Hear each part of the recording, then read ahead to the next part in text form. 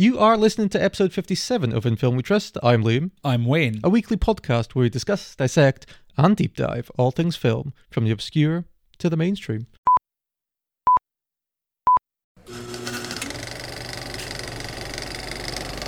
And now, on with the show.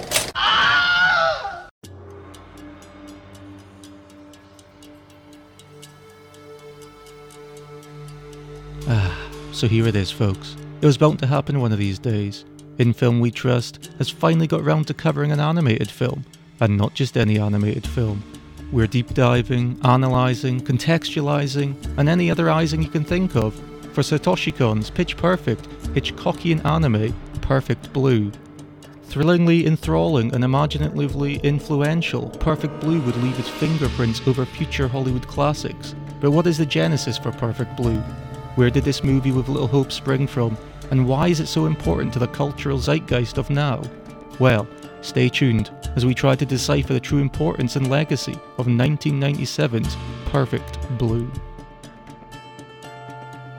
When I lived in China, when I was an English teacher over there, being over there gave me the opportunity to visit countries I wouldn't necessarily have visited before, because you know how you're closer geographically. So I went to South Korea, I went to the Philippines, I went to Nepal, and I got to go to Taiwan.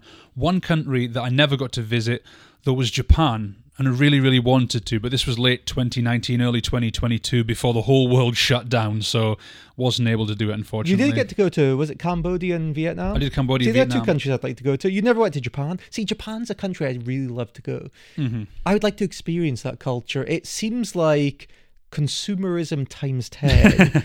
It's like, post-war, it took the American influence and ran with it. Mm-hmm. And it's went from, this samurai culture to this exclusively consumerist culture. And this is what, Yukio Mishima, the great author, the subject of the Paul Schrader film, was rallying against. He was seeing this changing of Japan, so to speak. And I think that's becoming evident. It's almost like America on steroids, the way it's consumerist culture, it's video game culture, it's anime culture, etc., etc. And I don't know if that's good, I don't know if that's ill, I don't really have a strong judgment of it, but it is definitely changed. There was like a cultural explosion like post-war, and everything came about quickly. Like they show images of Japan after the war, and then they show it like 40 years later, and it's advanced like no other place. And the culture advanced as well quickly. We talk about all our technology and cartoons. So many of them come from Japan. Like it's an incredible recovery to the point now where people are aping Japanese media. Well, even if you look at, we're saying about this American influence, one of the top sports in Japan, baseball. Yeah. That wouldn't have came about if it wasn't for World War II. No, like, would you associate baseball with any country other than America? I mean, countries Cuba, maybe. Cuba? I mean, sports like football, for example, are very universal. Can you remember? I'm sure there's a story, and I'm sure it's quite factual. Did Fidel Castro? He was a big baseball fan. Castro? I don't remember hearing about that. Yeah, and I'm sure he tried out for an American baseball team. Really? I'm sure that's a thing. Is that like how Kim Jong-un was a big basketball fan because of Dennis Rodman? How dare you compare the two? Very strange cultural crossovers. Yeah. But we're talking about a country here that has a very rich history and has a very rich modern contemporary culture. There are so many things, so many icons and images that you'd immediately associate it with. It has a very strong sense of identity, I think. I think a lot of people like that. Would you almost say Japan is at the cultural avant-garde? I think so. I'm not saying they're pushing the envelope, but technology-wise, consumerism-wise, it's a culture that is, gone head-tail into that. And if you think about all the big technology giants, like you've got Sony, Hitachi, a lot of the car manufacturers like Toyota and Mitsubishi, Nissan, they're all Japanese. So growing up, we would have seen made in Japan everywhere. And you know what? They're always fucking reliable. They are, exactly, yeah. Great manufacturing. Yeah, you think of cars, the two countries that you would associate with being the most reliable, Japan and Germany. What about Volvo? What about Volvo? Volvo, well, Sweden as well, I guess, yeah, but those are the two stalwarts in terms of reliable automation. Are you saying Renault's not quite reliable? I'm not saying it's not, I'm just not saying it's a byword for quality. Do we still manufacture anything out of curiosity? Vauxhall was ours, although I'm not sure that's around anymore. Yeah, that's very I don't know, I'm sure someone did a programme recently saying in Britain we produce more than we think because we are used to seeing made in another country in all of our labels. Triumph. Triumph is one of them. Noble, the car Martin. company. Yeah, so The we do only still problem is produce. nobody can afford them. Yeah, but we do still produce a lot. Yeah. But with Japan, it has come about very quickly post-war. They have done fantastically in terms of their pop culture. And they also produce great films, Wade. Do produce some fantastic Now, films. there is a little conflict. We are covering an animated Japanese film, quote-unquote anime, right? Yeah. But I wouldn't say we have the strongest knowledge of anime. I think, for both of us, I think you were more into Pokemon than I was. I was very heavily into Pokemon. I as a think kid. I was into it for a hot minute when it was like popular when I was 10 years old. Yes. And then I never thought about it again. I was never a Dragon Ball Z guy. No, I wasn't Dragon Ball Z either. Were you not? I did Pokemon, and then I did Digimon, and then after that, really not a lot of anime What the hell's the series. difference between Digimon and Pokemon? It was very similar. I Was think it? Digimon was really kind of riding the coattails of Pokemon. So it's not the same company? No, I don't think it's the Alright. same company. The animation style is kind of Okay. different. It does feel very similar. You could kind of lump them together. Now, saying this, Wade, I'm going to highlight it because people are thinking, yeah. But we've covered Tsukamoto's Tetsuo. Tetsuo the Iron Man. I love that film. Great film. I am a big Japanese genre fan. This goes for South Korea also. Asians make great genre cinema. Now, J-horror is one of my favorite horror subgenres, if you want to call it subgenre. Ringu, The Yes. Ring. Ju-on, The Grudge. Audition. Dark Water, Takeshi Miike. We've got all these great filmmakers. Now, I want to put this to you because I know on my recommendation you somewhat recently, watched this film, Tsukamoto from Tetsuo. Yes. You watched his Kotoko film. Yeah. It's a psychological horror film, and I think that somewhat ties into this film, Perfect Blue. Now, I know you weren't enthralled with it. I absolutely love that film. I love psychological horror, whether it's Black Swan, tie-in, whether it is, any psychological horror, I am on board. I love that genre of horror. Why were you not enveloped in Kotoko like some of us were? I'm thinking there was a kind of detachment for me earlier on because in Kotoko, the idea is the lead character has this kind of split from reality. She's not really sure if it's real or if it's not. I generally like those stories, but for some reason, the fact it was introduced very early on made me think, I don't think a lot of this is actually going to be real. I like how in films when it kind of gradually develops, like in Perfect Blue. Yep. So for me, I think that was the element. Also, the director himself is in the film, and he plays a guy who the lead character essentially beats up over and over again. Like, why does this guy keep coming back? Tsukamoto is in most of his films. Yes. I think he's one of the leads in Tokyo Fist, which is another great film. And he was in Tetsuo, but again, very heavy makeup, so it's very hard to identify. His cameos are a bit larger than Hitchcock. Yeah, I'd say so. Hitchcock's were cameos. He's kind of he has a cameo in the sense that M. Night Shyamalan does, where he inserts himself as a character, not a cameo. You would have Hitchcock waiting for a bus. You'd have him on a bus. You'd have him waiting outside a building. Those were cameos. These are like self-inserts into the film. Now, Perfect Blue is in the anime genre. It's not a genre, it's a medium, okay? I correct myself. But would you say that even though this is an anime, would you say it is closely more resembling J-horror in many aspects? I think it is, yes. Some people actually said when I was actually watching the US trailer for this film, which incidentally is so American. Like extremely American voice, like in a world where nothing is real. It even has a voiceover like that. Because some people think it actually spoils the film. In a sense, I think it does. Should we play that trailer? Yeah, I think we should. Let's play it. Excuse me, who are you?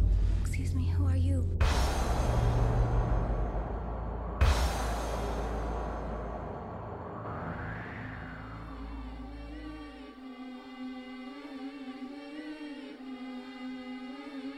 Mima was a pop star. This is Mima's last performance with Chan. Who desired to become an actress. I really hope that I can entertain you just the same as an actress.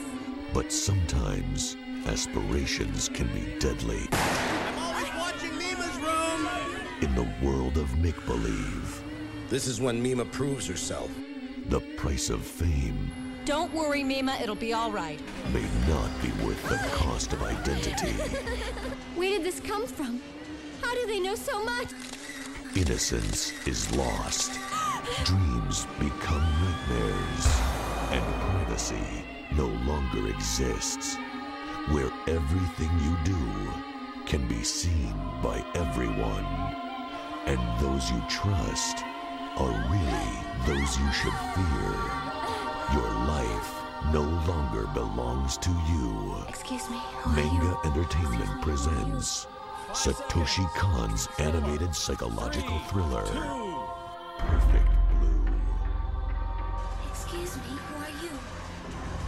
Excuse me, who are you? It kind of spoils the trailer. You watch that trailer, you would know, oh, I know what's going to... It's somebody close to you. That is a criticism levelled at a lot of modern trailers as well. They say they give too much away. But somebody said with Perfect Blue, they said if Hitchcock directed a Disney film, this was more like what you would get. Yeah. I have got that quote. Do you know who that is by? It was Roger Corman. It was Roger Corman. The great Roger Corman. If Hitchcock had directed a Disney film, this would be the result. Yeah, I can see that. I think there was criticism. This should have been a live-action horror. I like how they went the animated route because there are different things you can do with that, but it does lean more into that J-horror element, which is, like you said, in things like Ringu, on Audition, how European films bring a very European sensibility. Yep. Same with Japanese films. This very Japanese sensibility. They're a lot more brutal in a way. There's a kind of renaissance with them, like with Korean films. You think of Train to Busan's. Great film. You think Bong Joon-ho's kind of films. Yep. Those films that are experiencing a renaissance, and it's great to see this international cinema doing so well. Which I love. I love when each country, each region of the world has their own particular style. You don't want homogenization within cinema. You want to be able to traverse different territories and you see something new for the first time. And I know the language barrier puts people off, but as Joon-ho has said himself, he said, if you can get past that inch-tall subtitle on the screen, you'll find a whole new world of great cinema, and you will. Now, Pokemon's your avenue into anime. Yeah. Is there any actual anime, apart from Perfect Blue, that you are into? I've got to say, I did like Death Note. I didn't watch Death Note. That was a TV series. Yeah. And I did like the 80s film Akira. Yeah, it's been a long time since I've seen Akira. I thought that was quite interesting as well. Mm-hmm. Coincidentally, has a character or something called Tetsuo. Yeah, interestingly. One film I really did like, an anime I very much gravitated towards, was Grave of the Fireflies, which is... That's a Studio Ghibli film. Yes, it is actually, Hayao Miyazaki. It's made in kind of towards the end of the Second World War, and it's essentially a family story about a boy who's trying to look after his sister while the war is going on. The war is like in the background. It's a great film. It's more of a survival film. It's not kind of light, toned down. I know it's famously and very much an anti-war film. It is very... Well... It depends on who you ask, because the director says it's not anti-war or pro-war, it's just a film taking place during the war. Is that the same way as Satoshi Kon, the director of this film, will say this film is not anti-idol culture? Which, when you watch the film, it's really hard, because I watched it today for the third time. I don't know how you can really watch this film and say it's not anti-yes. It was my third time as well. That was your third time as well? Third time. Because I don't know how you can watch it and say it's not anti-idol. But with Grave of the Fireflies, you have these films that show the horrible destruction of war, how it tears people apart, destroys countries. Hard to say it's not anti-war. Though you have made the point, it's hard to have an anti-war film because movies are positioned as entertainment. We have stated this position. How can you make an anti-war film if it is inherently entertaining? Now, Coppola recently has flipped on this. You know how for years it was propositioned that Apocalypse Now was an anti-war film? Yes. Coppola now says, no, I wasn't making an anti-war film. Honestly, I didn't ever see it as an anti-war film. What do you think it is? I see it as the kind of descent into madness. Maybe you could say it's an anti-war film, but for me, the war being on is kind of incidental. The idea is the whole travelling down the river, because it's based on Heart of Darkness by Joseph Conrad, which obviously had a African colonial setting. But a similar thing, this drift down the river was a drift into madness and insanity. So for me, the war being in the background was almost incidental. In many ways, would you say Apocalypse Now is a psychological horror that takes...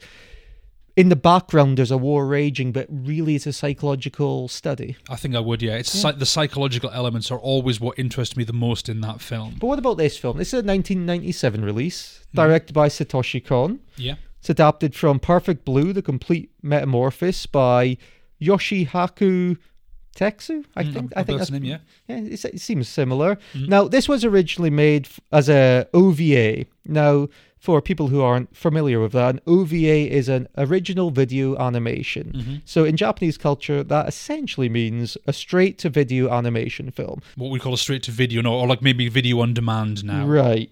But near when they were completing this film, near when they were finishing it, it was only upgraded then to a cinematic film.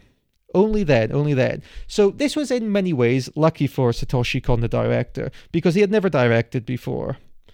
And this is why he got this job, in a sense, because there wasn't much riding on it. There wasn't much expectation. They were like, look, this is going straight to video. Here, have your go here. He had previously worked on JoJo's Bizarre Adventure, which is a big anime. I've heard of that, yeah. Big franchise, big anime experience. I'm not familiar either. So because of his unfamiliarity, because of this film's low expectations, he got this job. And it was written by a guy called Sadayuki Murai. This was actually his first screenwriting credit. He's been very prolific since. It's mostly in animated films as far as I can see, but he has written a lot since then.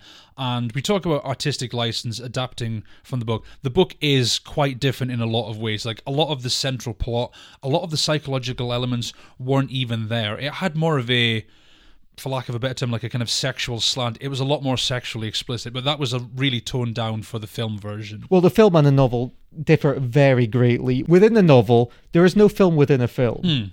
There is no blurring of reality, and imagination is also not in the novel. Them things aren't present. But the author of the novel, he stated to Kon, look, because it was... originally, there was a first draft of this screenplay, which Kon wasn't involved with. And he was like, no, I'm not interested in that. It's too much Silence of the Lambs. It's too much Basic Instinct. Kon wasn't a fan of horror films, genre cinema, so to speak. So he said, look, I'm not making that film. So the original author of Perfect Blue, Complete Metamorphosis, gave him this ultimatum. He said, look, right, you can make the film you want to make, but there is 3 conditions for Kon. He says, keep the lead a B-grade idol.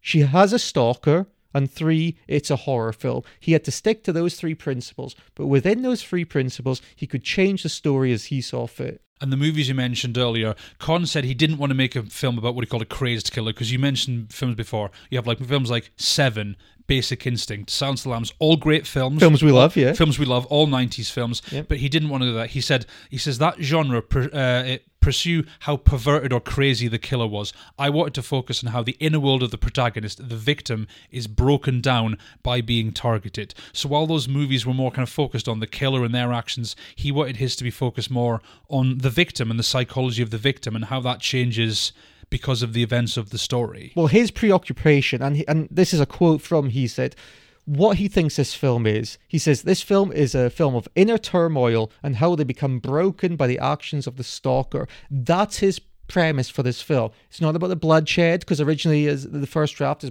much more of a splatter film, much more of a gore film, much more of a genre film.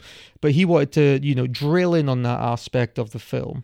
Because it's not really a bloody film at all if you think about it. There are a few scenes where you have some blood. I think that's worked in with the play within the play, which you mentioned is not in the book but is in the film. But generally speaking, it's a very bloodless film.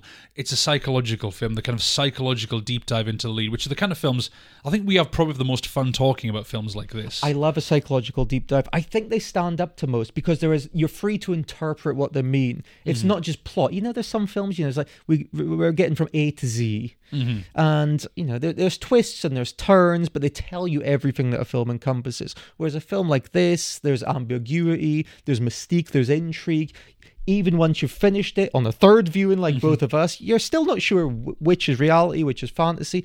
And that makes you keep coming back for more. It brings you back for more. And this film, above all, Wayne, it's a visual feast. And this is because Satoshi Kon, the director, he started out as a painter. He went to university for painting, illustrated. He even worked as a manga artist. Yeah. And he states, look, he visualizes the film as a series of drawings before production even starts.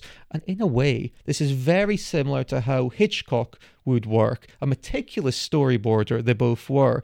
And I think in many ways, as we quoted Roger Corman before, if Hitchcock made a Disney film, this is how it would turn out.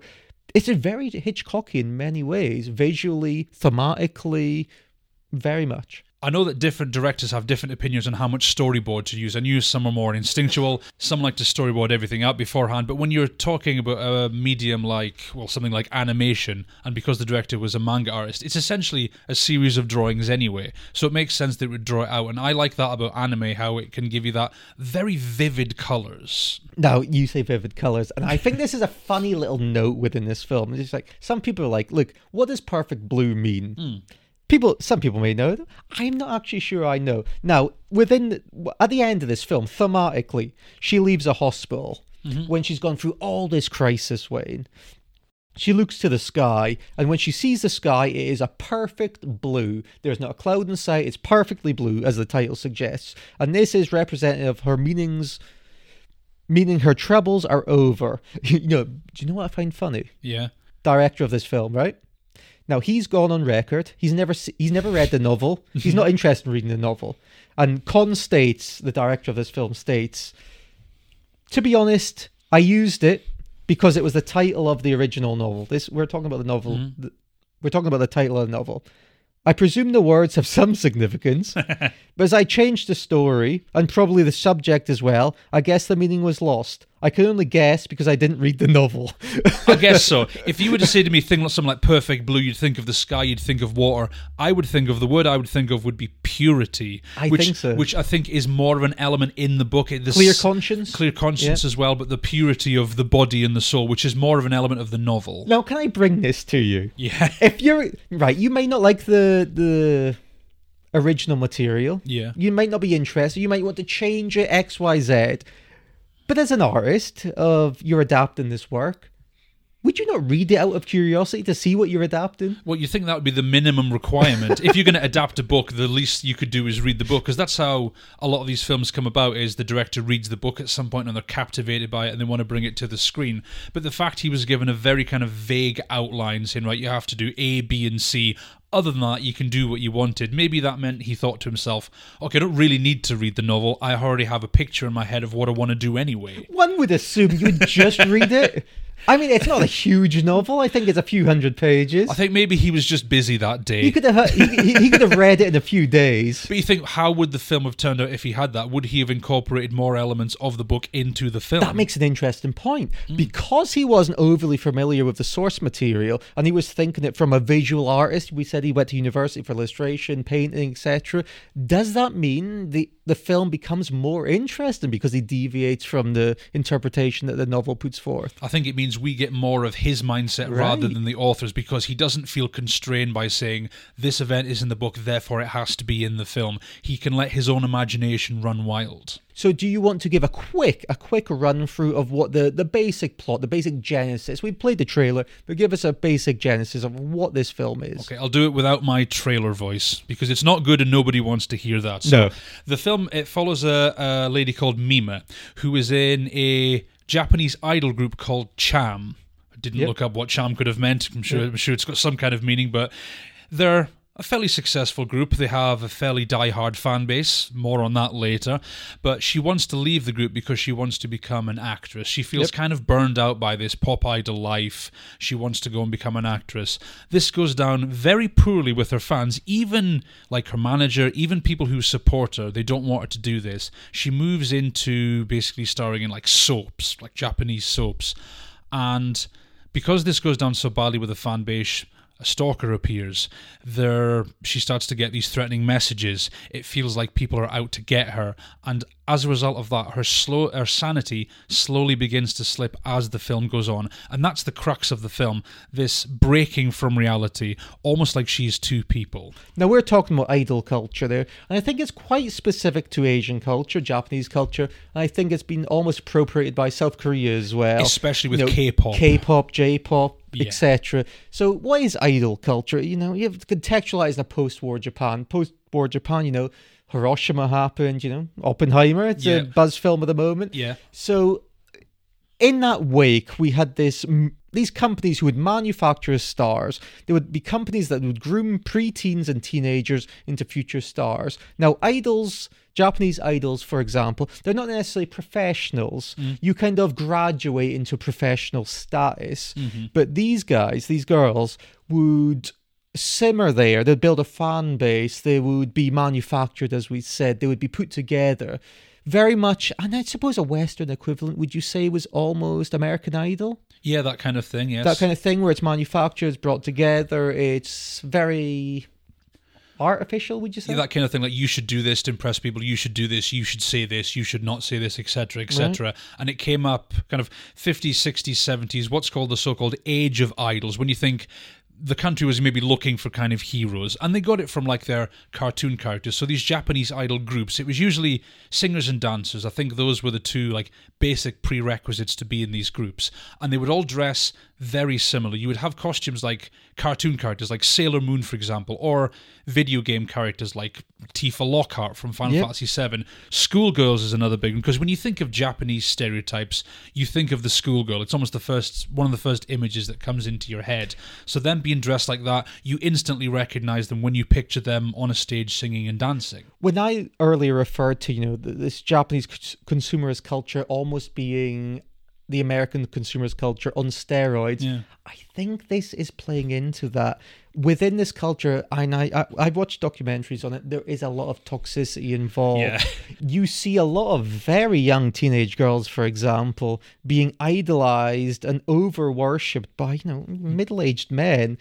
And there can be a relatively creepy culture around that. And you don't have to look far to find it, because when I was researching this, if you type Japanese idol culture into Google, you know what the second result is? Second suggestion, Japanese idol culture is toxic.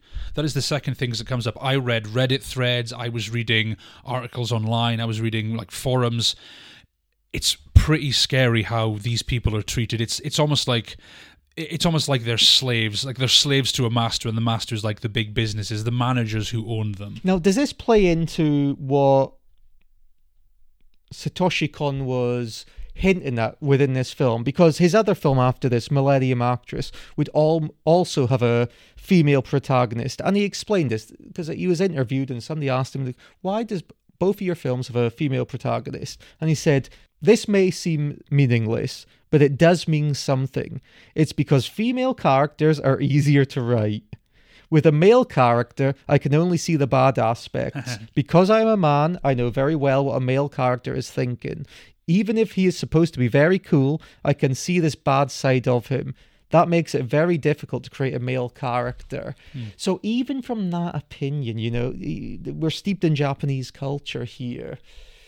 That's a slightly off-kilter sentence. He's generalizing here to think he can more easily write a female character because it's more unknown to him. In a sense, but I also find it very apropos for the story itself, because we have this female protagonist, and these groups, they tend to have female members. There's one band actually called AKB48. It's got over 90 members. Why is that? What? So they can perform gigs simultaneously. It's in the Guinness World Record books for most members in a band. They can perform bands simultaneously. They can keep up busier schedules because these are incredibly popular. And he says, we've got these female protagonists. You watch this film, most of the fan base are male. So that's the interesting thing when you say about he sees he knows the worst in the male fans. I think that was a choice to make most of his fans male, especially the bad ones, male. Funnily enough, he was asked, he says, is this film a criticism of idol culture? He said, I would be embarrassed if somebody thought it was a criticism of idol culture. But I think, if as a fan of this film, if you want to kind of analyse it, there is a lot of criticism for idol culture within this film. The thing is, watching the film back, I'm not sure what positive aspects does it demonstrate of it, because idol singers, like in real life, this is not just in the film, in real life they're known to be harassed by fans, angry letters, all the typical death threats, the kind of crap that you see bandied around on, online, because people have that, they have that anonymity online. Like, people online are not going to say the kind of things to somebody they would actually say to their face. But because you're behind a computer screen, it's much easier. There was a former idol called Mayu Tomita. She was stabbed 37 times by an obsessed fan. Do you know why the fan did that? Why? Because he sent a gift to her and she sent it back. And he'd been sending her death threats prior to this. So it wasn't like a spontaneous thing. He'd stalked her, he'd sent her death threats, then he did that. That is the real toxic side to this idol culture. And I think that plays into this film especially because we have this contrast, because it's a psychological deep dive. We have the real Mima and she sees this virtual Mima, this apparition, so to speak, and we have this duality at play because the real Mima, she's gone from this J-pop band into acting, and she's made to do, a rape scene, for example, or a salacious photo shoot, and then we have our virtual self, the one she sees, this apparition, so to speak, and it is the one who is still continuing in the J-pop group. And we see this tug between the intention of the artist and what the artist really wants to do. How much are they placating what they think they have to do to become ahead of the game, and how much is them themselves? And I think that kind of works. And I think this is important when we're speaking, even in a contemporary setting with social media. The avatar we play, what we play to an audience, we are different online, for example, to what we are in real life. Everything is a veneer, an aesthetic that we put forward to represent ourselves, and it isn't necessarily that. And Mima is expressing that within this film herself, because, funnily enough, in this film, she has to be taught how to use the internet. Yes. Which I thought was quite a funny scene. It is a funny scene. Oddly, it's an eerily prescient scene as well, because the internet, because we're talking, this was written in the 90s, made in 1997, it was released.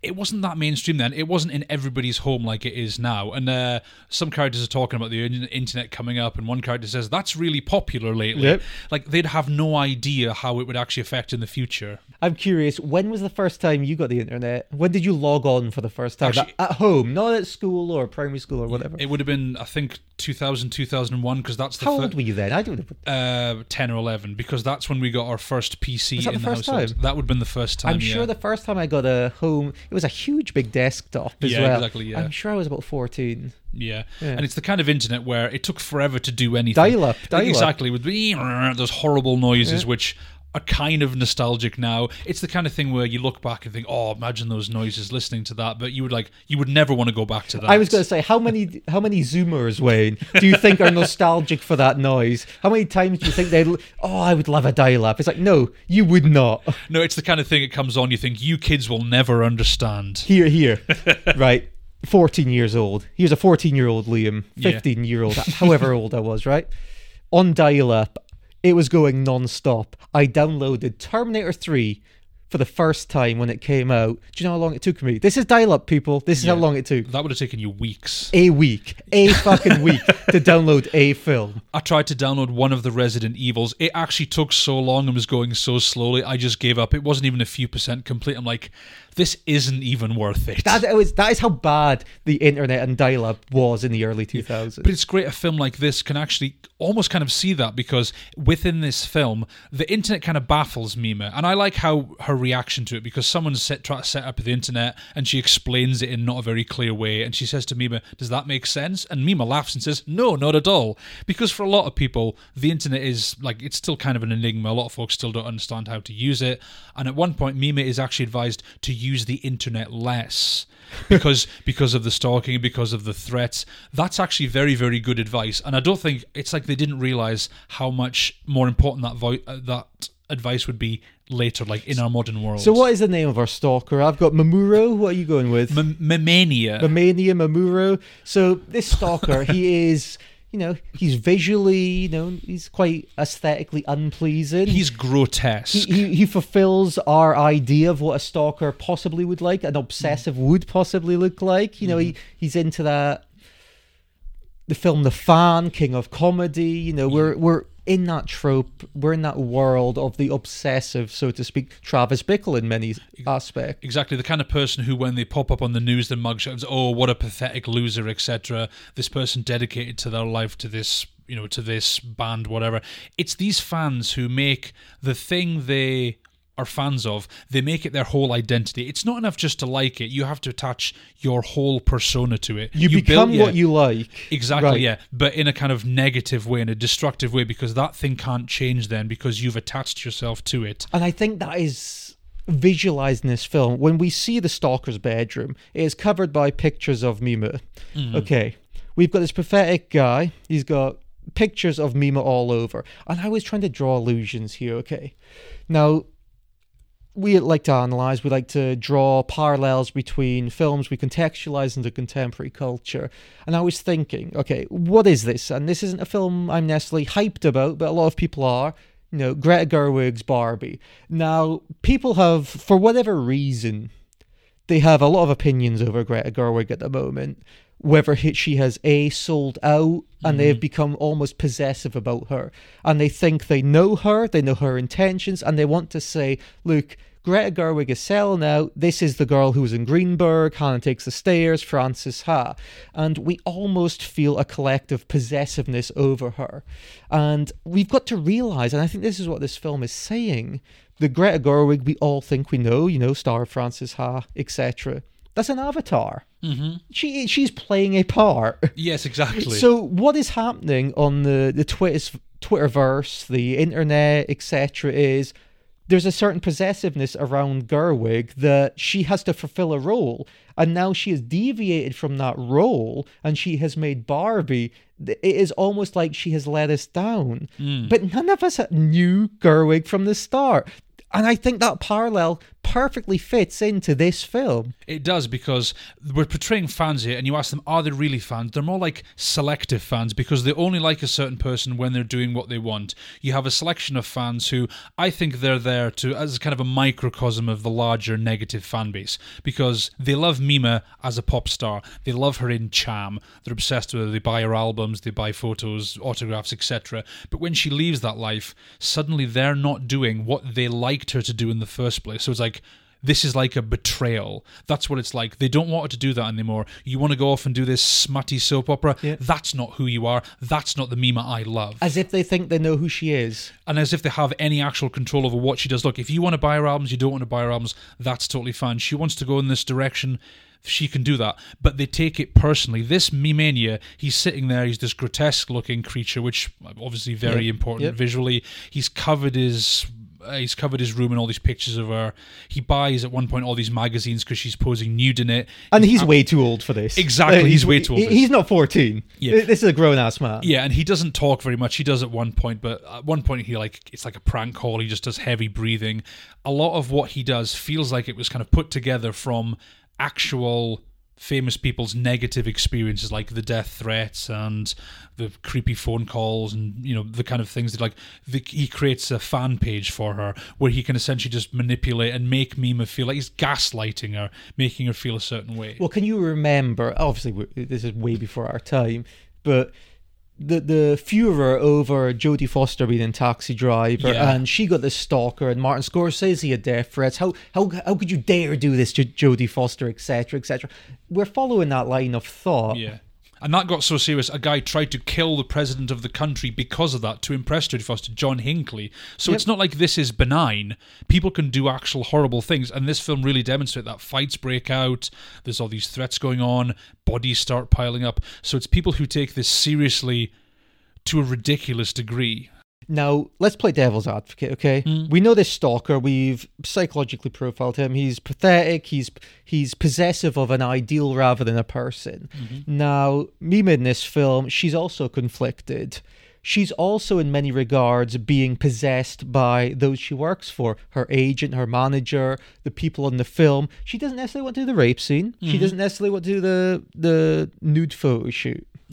So is it a lost situation for an artist? And this is where the identity and the nature of identity becomes even more important.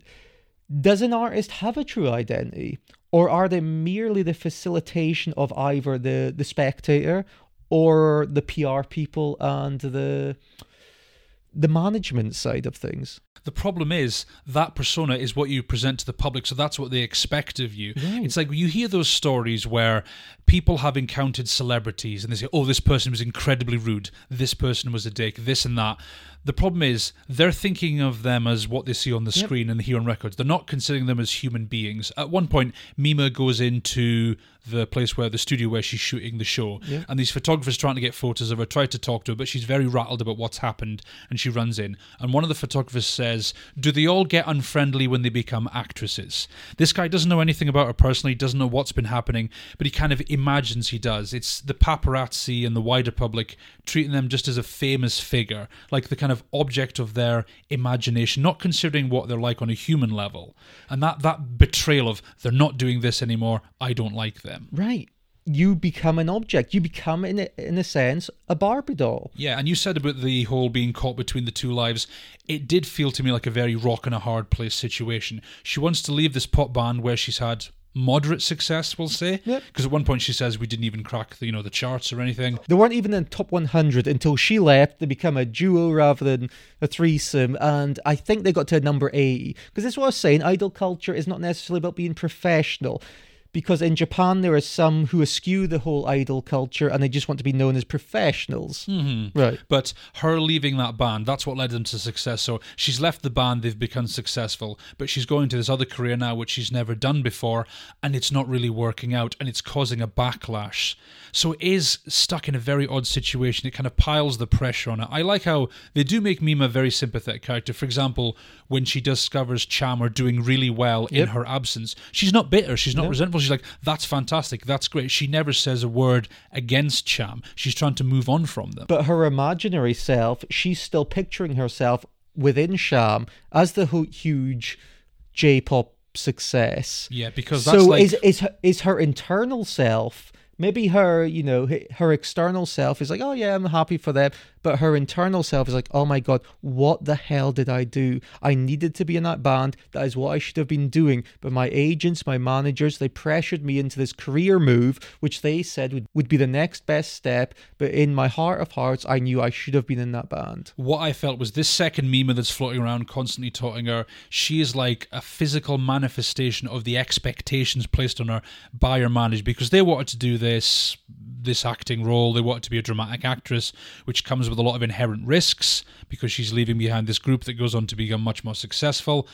But they're constantly pressuring her. She says at one point, the pop idol life is suffocating me. So that's why she wants to move on to this other job. There's probably moments where she wanted maybe to go back to it, but she's wanting to move forward. But she's facing so much backlash, not just from the band, but from her manager as well, who's constantly pressuring her. It's like she can't ever catch a break, whatever she tries to do. And I think that places what we're talking about into the concept, the Native American concept that every time you take a photograph, you're essentially stealing someone's soul. Yes. Well, one of the great motifs, the visual motifs in this film, is the extensive use of cameras. Mima is being extensively photographed, and it's like every time she is being photographed, we are taking something from her. She is losing a part of her identity every time a picture, a camera, or something is capturing her essence, her soul, so to speak. And I think that kind of proverb, that Native American saying that every photograph takes part of your soul, it feeds into this. And I think that is what it is on about. Every time you're in the public light, you lose a part of yourself because you become an avatar, you become an expectation, you play a role, you do things you may not want to do because you are fulfilling a role that is determined for you by somebody else. And when you think about it, in our modern life where everybody's got a camera on the phone, everybody makes videos on their phone, it's stripping that persona away, so you can just see the actual public figure. You don't see them as this great grand actress or singer or whatever. The more you take a photo, the more you see them as a human being. And it's annoying where photographers will take photos of celebrities on, not working, just like taking out garbage or whatever like that. Oh, look at how they're dressed, etc. Like they can't actually just be themselves. They have to be this figure all the time, the figure in the public eye. Well, Kon himself, he was asked, what is this film actually on about? And he said, I simply wanted to show the process of a young girl maturing, becoming confused because her old set of values gets shattered, but who is reborn as a mature being as a result of that. That's what I wanted to describe. And I think that's what it is about. It's about this transgression, this transforming into something, whether that's a positive or a negative. She becomes something that she wasn't there previously. And it's like, as the thing goes on, it's like less and less she knows who she is, because she's constantly torn between these two lives. She can't go back to that life. She wants to work on this one. And the acting thing seems to be going well, but all of these things that are going on around her, it's kind of tearing away at her sanity. She has a hard time distinguishing between what's real and what's fantasy, to try to work out who she really is. Well, at the same time, she's been manipulated by this character. I think it's her agent or manager called Rumi. Yes. And there is this duality between her virtual self, it's usually referred to, and Rumi, and they almost become one and the same. Mm-hmm. And is Rumi the one pulling the strings? Is she the one manipulating her career? Is she the one, contributing to her psychological decline? Well, she is the one that tries to kind of back her up and say, don't worry about this. We get that cliche all the time whenever Mima goes through something horrible. Miruki's like, just smile, just keep smiling, constantly putting a brave face in it. Because Rumi, the idea is she was a pop idol before. She should understand this. She should understand the pressures of fame, the negative side of fame, which is being extensively depicted here. So the fact that she can just say, just slap a brave face on it, it's kind of insulting to Mima. It's like she doesn't really care about her. What this film was drawing with me, and what kind of got me thinking, is there a conflict between the role an artist plays, for example, an actor, and the identity they have? Once you do, the salacious photograph, you do the rape scene, for example, does that become your identity? And I think a lot of actors get trapped in this. It's becoming quite common, an actress, for example, will not they'll have a non-nudity clause in their film because they don't want to be typecast. So, in many regards, are we saying that if an actor plays a certain role, if they're typecast in a certain role, does that become their avatar? Does that become their public persona? Can we no longer distinguish them between themselves and a role? For example, famously, Sharon Stone in Basic Instinct. Yeah. Is she always going to be Catherine Trammell to, the audience? Is she going to be the ice-cold serial killer? Can she transgress that? Can she get past that? And, this film, is deceptively simple, deceptively not simple in many regards. It's a very conflicted film. Is that what it's discussing? Can we get past the artist and the artist's work? Or do they become one and the same? Can you make a work of art? Let's draw this illusion, okay? For years, Woody Allen was making a similar film. Yeah. He was making films about an urbanite, middle-aged intellectual who would fall in love, for example, with a young woman. Mm-hmm. And then obviously it came out that he was possibly engaged with salacious acts himself. To be kind, I'm just saying that I don't want to get into the nitty-gritty. Yeah. But can we separate art from the artist? Can we separate Roman Polanski from his personal life? Can we separate these things? Well, with actors, for example, you should be able to, because they're not playing themselves on screen. At least they shouldn't be. They're playing characters. Right. And that's the problem, is that's the persona that people see. You see on the big screen and assume that's who they are, especially when you say about being typecast, especially if you play the same role over and over again. Woody Allen even said himself, he's nothing like the characters he plays on screen. Well. the kind of nerdy, Frebish kind of guy, the kind of weedy dude. But you talk about non-nudity clauses. That's an important element as well, because when Mima starts doing... It's double bind the show. She starts doing this show. It calls for more salacious material. Yep. There's rape scenes. Yep. She starts getting photographed nude. These make it into magazines. Yep. And people use words like dirty and tarnished. Tarnish is a word that comes up a lot because she's tarnished this clean-cut image from being in this pop idol group. But then again, if you had an artist who wasn't going to do that, had no nudity clauses, for example, people like, they're just a prude, they're not willing to sacrifice it for the art. What's wrong with them? Why aren't they willing to go all the way? Well, that's exactly what I was meaning when I was drawing parallels, Roman Polanski and his personal life. Now, you're probably thinking, or the audience might be thinking, well, look, that's personal life, professional life. That's not a mix. But this is the parallel I was drawing. When Sharon Stone played Catherine Trammell in Basic Instinct, she had social workers who were trying to take away her kids precisely because they saw her as that role. Mm-hmm. So this is what I'm saying. And they, of course, they're thinking, okay, this is a salacious role. She must be an unfit mother, etc. And this is what I'm saying. Within the eyes of a certain person, do you get typecast to the point where you become the role you play, akin to a Roman Polanski and his personal life? And I think there is a point in that. I think we're becoming more savvy now, and people are saying, look, we can obviously tell the difference. But, in the UK here, soaps are big over here, whether that's Emmerdale, Coronation Street, EastEnders. And if they're playing a bad guy, a bad woman on the soap, they can get abuse on the streets. Yeah. Which is what I'm saying. There is a certain percentage of people who cannot separate the art from the artist. I think in a way that is something social media has helped with, because so many actors and actresses, singers, etc., because they have Twitter, you get to see what they're actually like because they're posting, what they're doing in their day-to-day life. So you get a taste of what they're really like.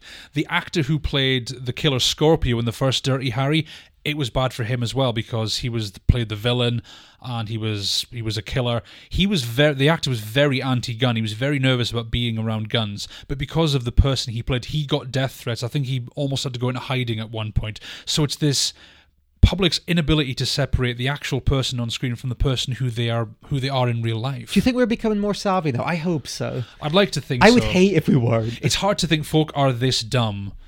But you say this, but does it just shift gears? We're becoming more savvy. I mean, most people were quite savvy to start with. I'm on about the few idiots. But it's like with the whole Instagram generation, they see the facade of a glamorous life and then they feel they're missing out. So have we just placated and removed it from the film world and it's moved over to social media?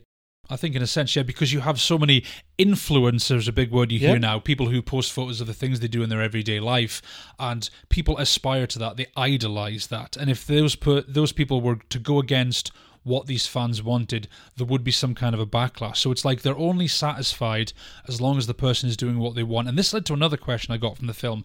Is this film trying to say that within these fan bases, these toxic fan bases, or any kind of fan base, the only acceptable reaction has to be extremely positive or extremely negative? Because it's like online, no one wants to hear a middle-of-the-road reaction. No one wants a meh reaction. This thing has to be the best thing ever, or it has to be the worst thing ever. Maybe because those draw the most headlines, because those get the most people talking, but you see fans in this film, oh, this is dreadful, this is awful, oh, she's a slut, she's a whore, she's tarnished her reputation, she's dirty now. It has to be that extreme, one way or the other. And sadly, have you noticed it's always women who yes, are exactly. the point of the ire, which makes this film even more pertinent. I think Simon Pegg had a decent article, you know, he was referencing nerd culture, and I think he's kind of backed away from doing sci-fi type roles because of the toxicity of the sci-fi world. I think it almost seems especially bad there. You take like your Star Wars fan bases. I've spoken to Star Wars fans who say they're almost ashamed to admit they are in the Star Wars fan base, because every time a new movie comes out, every time a new character is cast, every time a new TV show is released, there is some kind of backlash. Sometimes it feels inevitable. Like there's always going to be someone who's not happy with this, not happy with this. Things can't always be the way you want. Do we blow our audience's mind here, Wayne? I think we should. Neither of us really like Star Wars. Not really, no. Neither of us are big Star Wars Do you know fans. who else doesn't? Who else? Gaspar now. No, he didn't. I don't think he's like a very big superhero fan Doesn't either. Well, he doesn't like Star Wars. He doesn't like Black Panther. Now, he was recently, well, I think it was a few years ago, he was quoted as saying, if Americans... I am paraphrasing here. If Americans are so hell-bent on going towards stupidity, I suppose Marvel fills that role. Yeah. Do you think, actually this brings up an interesting question, do you think that toxic fan bases, negative fan bases who react like this can actually put you off something? Like you don't want to be a fan of something because the fans of it really put you off. It came up with the band One Direction. When the band One Direction were huge. You were a big fan of? No. I remember walking past a shop and the merchandising was ridiculous. They were on towels, they were on lunchboxes, on mugs, they were on all kinds of things. And the fan base would react very negatively to any kind of criticism, whether it was an album or something in their personal lives. I think for a lot of people, that puts them off following that band, following that actor, following that film, or following that franchise, because they're just so disgusted by how people react or overreact to everything they don't like. See, I think this as well, and I think, you know, if our listeners aren't on our Twitter already, we kind of, you know, we rail against hype. Yeah. You know, we like to take an objective view. That's kind of our goal with In Film We Trust, you know, trying to analyse things, contextualise works. You know, we never want to be the guy who stands for something. We don't want to be a stan. You know, it's like, can you remember the whole Johnny Depp debacle? Yeah. And there's people like ruining their reputations to defend him, for example. And I have no quill in the game here. I don't care if he's guilty or innocent. That's fucking his business. But people would sacrifice their whole dignity, their whole public persona to defend or detract from him, and they don't know him. They know that this is what I'm saying. This is what the film fulfills. You know an avatar of him. Nobody knows. None of us know Johnny Depp. For example, personally, no. we're using him as an example. We don't know what he's like in his personal life. I'm not going to sit here and defend him. I don't know what he does from 9 to 5 during the day. I don't know what he's like when we saw that pictures. I don't know what he's like on 2 lines of cocaine and half a bottle of whiskey. Exactly, but it's that inconsistency of, for example, if one celebrity has done something horrible, but you're a fan of them, well, it's more acceptable. But if this celebrity has done something kind of bad, but you were never a fan, that's worse. It's just whoever you are supporting. You need celebrity detachment. I think so. You can't get too close to celebrity because you don't know them. And I think that's important. And I think that's what is kind of the theme of this film is getting. The people you are viewing on the screen, the people you are seeing on the cinema, the people you're seeing in bands, on films, on whatever media you subscribe to, they are people. They are fulfilling a role when you see them on the TV. That is purely the creation of a PR team. You don't know these people. Back off. Just see the work from an objective point of view. That's it. Because we're still kind of living in that age of celebrity worship, and with social media it brings them kind of closer together, also kind of further apart as well. And I like how these public figures, they're kind of using social media to distance themselves from that persona you see on screen. It's hard for people to detach those, and I think that's what the movie does probably the best of anything else. That showing that the two personas, because Mima has kind of her persona is splitting as the film goes on. In fact, you could draw parallels from this film to Persona by Ingmar Bergman. I love that film. Fantastic. Did you like film. that film? I love that film. I like yes. Bergman. Yeah. It's so well done, and the visuals, how it showed how you'd have like the overlapping faces, how she was having trouble distinguishing whether she was herself the nurse or whether she was the other woman, the actress. And this film does exactly the same thing. And like she kind of goes back and forth. She doesn't know who she is. There's a lot of sequences where you think something is real. Oh no, she was acting out in the TV show. A photographer approaches at one point and he's asking would you like a modelling work? And you think, bit creepy. That's a show in the film. And that used to happen all the time. Was it Manuel Seeger, Roman Polanski's wife, the French actress? And she said, and she was commenting on the Me Too movement, and she said, look, sex back then, it wasn't as dark as it's portrayed now. There was a transactional point of view to it. She said she partook in it as well. If you wanted a movie role, if you wanted a magazine role, you slept, for example, with the photographer. Now, I hope we've moved past that, because you don't want that in a personal setting. That is not that's not good behavior, man. It's not good for anyone except for the sleazy bastard who's offering the role to you.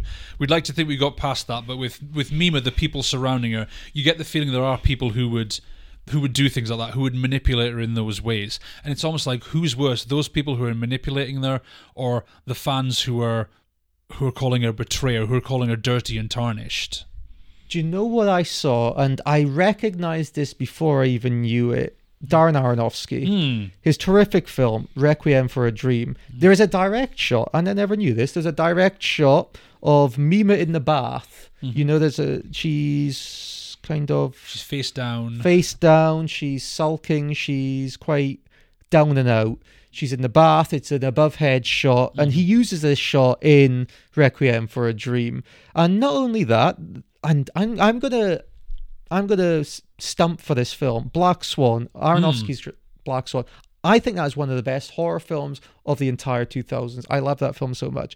And I don't think it's a coincidence. Within Black Swan, the main character is called Nina. Yeah. It's quite close to Mima. And there is the dual personality, the split personality, the illusion, the reality. We're mixing all these elements. And there was an interview at one time between Aronofsky and Satoshi Kon. And Aronofsky was displaying his reverence for Perfect Blue. And it feeds into Aronofsky's work. He said he wasn't directly influenced by Perfect Blue for Black Swan. I don't know if that's true. There's a lot of similarities there. There are very similarities. We're trying to draw parallels there. Very similarities. I mean, you look at something like Black Swan. I love that film. We're both big Aronofsky fans. Yeah. I think I like pretty much every film of his I've ever seen. The Wrestler, Requiem for a Dream, Pie, Black Swan, of course. The Whale was good. The Whale. I enjoyed The Whale, yeah. The Wrestler. The Wrestler was a fantastic film. That was a great comeback from Mickey Rourke. Noah? Yeah. Did not see Noah, actually. Have you done something with Noah? No, but I feel The Wrestler was a very different film for him. But with Black Swan, we're talking about the two personalities. We talk about kind of, black and white. That film is literally black and white. The Black Swan and the White Swan. How the dualities. Yeah, how Natalie Portman portrays one of them and how Mila Kunis portrays the other one, and how their personalities start to overlap. You do wonder, at what point does it go from, because Aronofsky did himself say it was Ty West's favourite word, homage. Homage. But yeah, when does homage cross over? Because that shot you're talking about in the bath, I watched a side-by-side comparison.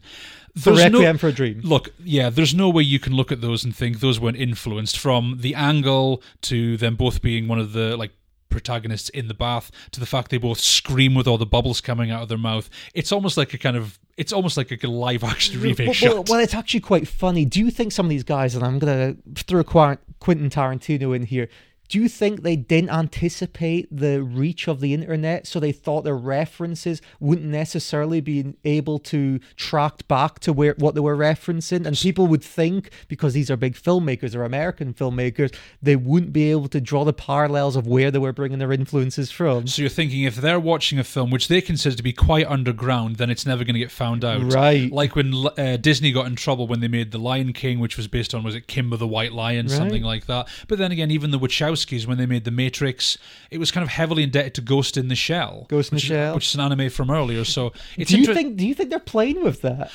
I think it's interesting how these American filmmakers, they kind of borrow a lot from these Japanese, because it's very artistic. I think that's what it is, because it's such a beautiful, unique style. That's why they like borrowing from it. Those interesting visuals that they use. And I've seen an interview with Kon. It wasn't the one you were talking about. He was speaking with a Japanese interviewer, but they were showing that scene from Requiem for a Dream in the bath alongside the scene from Perfect Blue. And the interviewer said, there are overlaps. And Kon said, overlaps or a rip-off. Is that what he said? That's actually what he said. That's exactly how he said it. I think that fits into what we're saying. I don't think these famous directors anticipated the reach of the internet. I don't think they did, no. But we have these kind of direct shots. Aronofsky says it was a homage. He said maybe it was a rip-off. It didn't sound like he held any ill will towards it, because apparently Aronofsky wanted to purchase the American rights to Perfect Blue.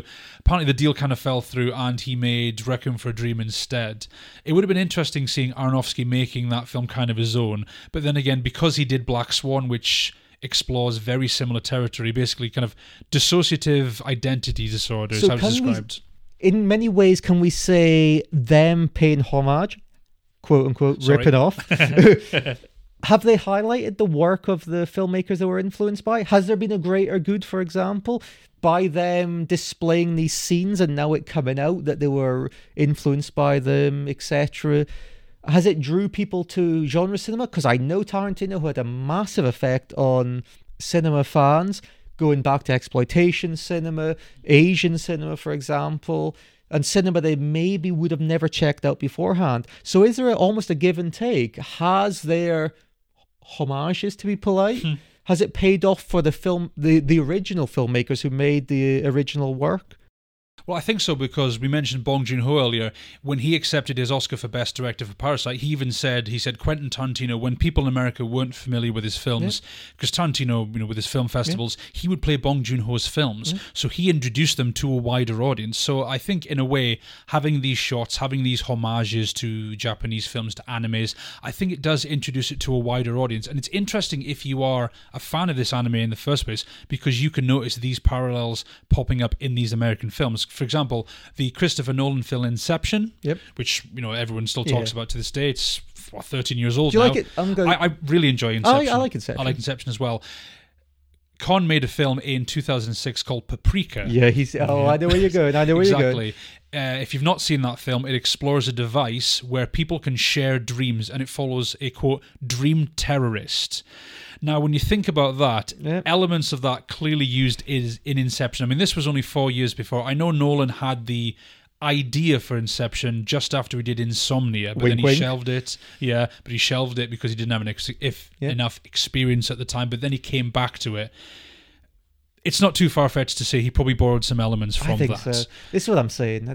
Exactly, like the visual style and like the actual storyline elements. But I think it's good because I think it does introduce it to an audience. It's a certain give and take culture. I think so. There is an appropriation. We can't deny that. But at the end of the day, ideas, they shift back and forth between the mainstream and the underground, the cult, for example. And is there a give take where the mainstream highlights the underground? I probably think so. It's maybe not necessarily the most fair or egalitarian of ideas, but there is a give and take.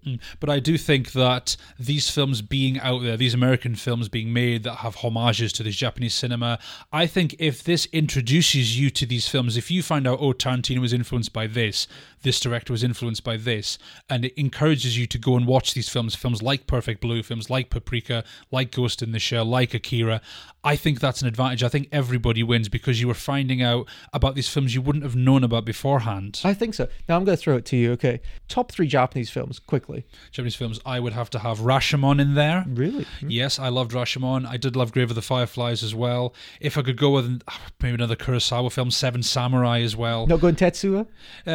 I don't know. I like Tetsuo. I wouldn't say I liked it as much as the other ones. Drunken Angel as well is another very overlooked Kurosawa film I found. I would maybe even have Audition in there as well, because Audition was fantastic. Audition. I love Audition. And Ring as well. Like, I've seen the American remake.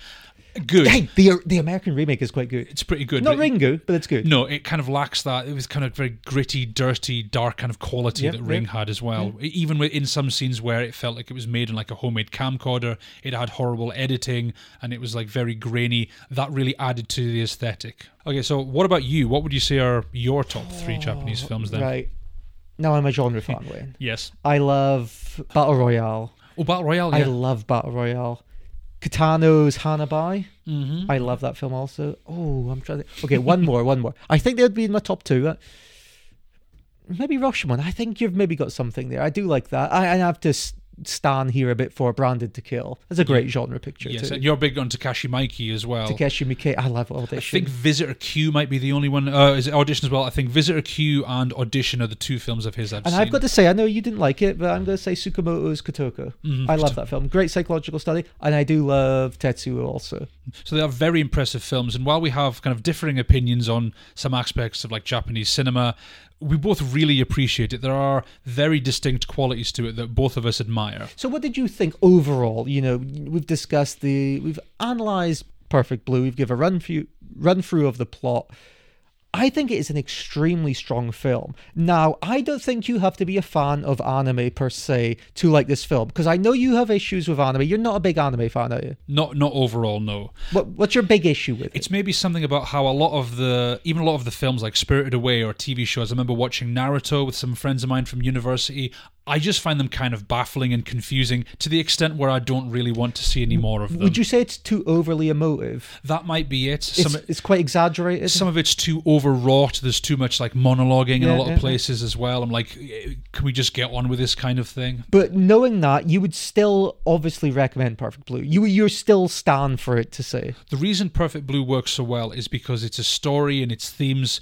There's things we can all relate to. It's a psychological deep dive, which we always love talking about.